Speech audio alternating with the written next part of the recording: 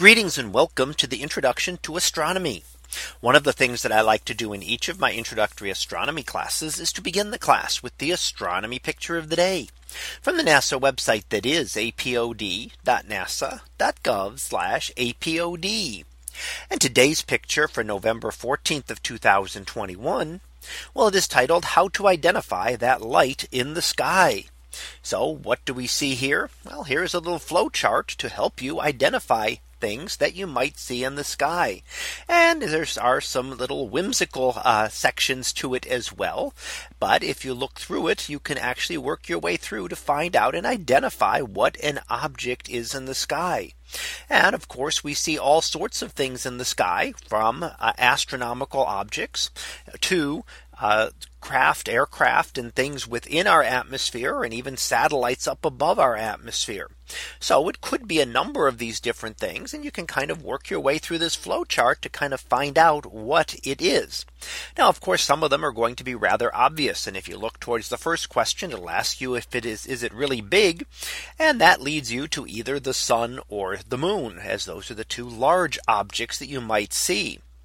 Then you can start working down to the "is it moving" section, and you can then find out whether it is something like a different type of meteor, which would be something that is moving quickly, or something that is moving slow, maybe some kind of aircraft or satellite. So you can look at those.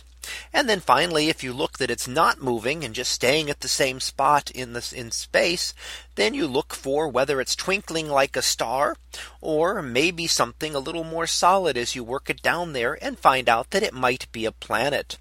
So this is kind of a way to go through if you want to think about what you might see in the sky and figure out different types of objects that you can see.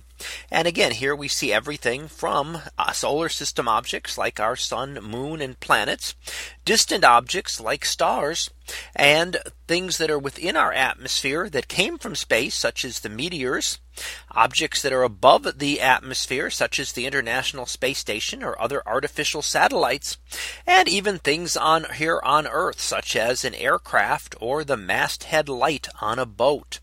So all of those might be different things that you happen to see in the sky at one time or another.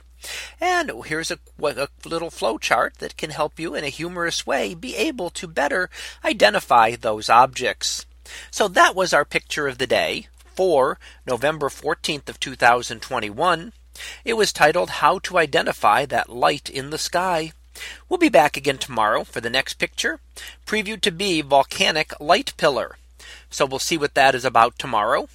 And until then, have a great day, everyone, and I will see you in class.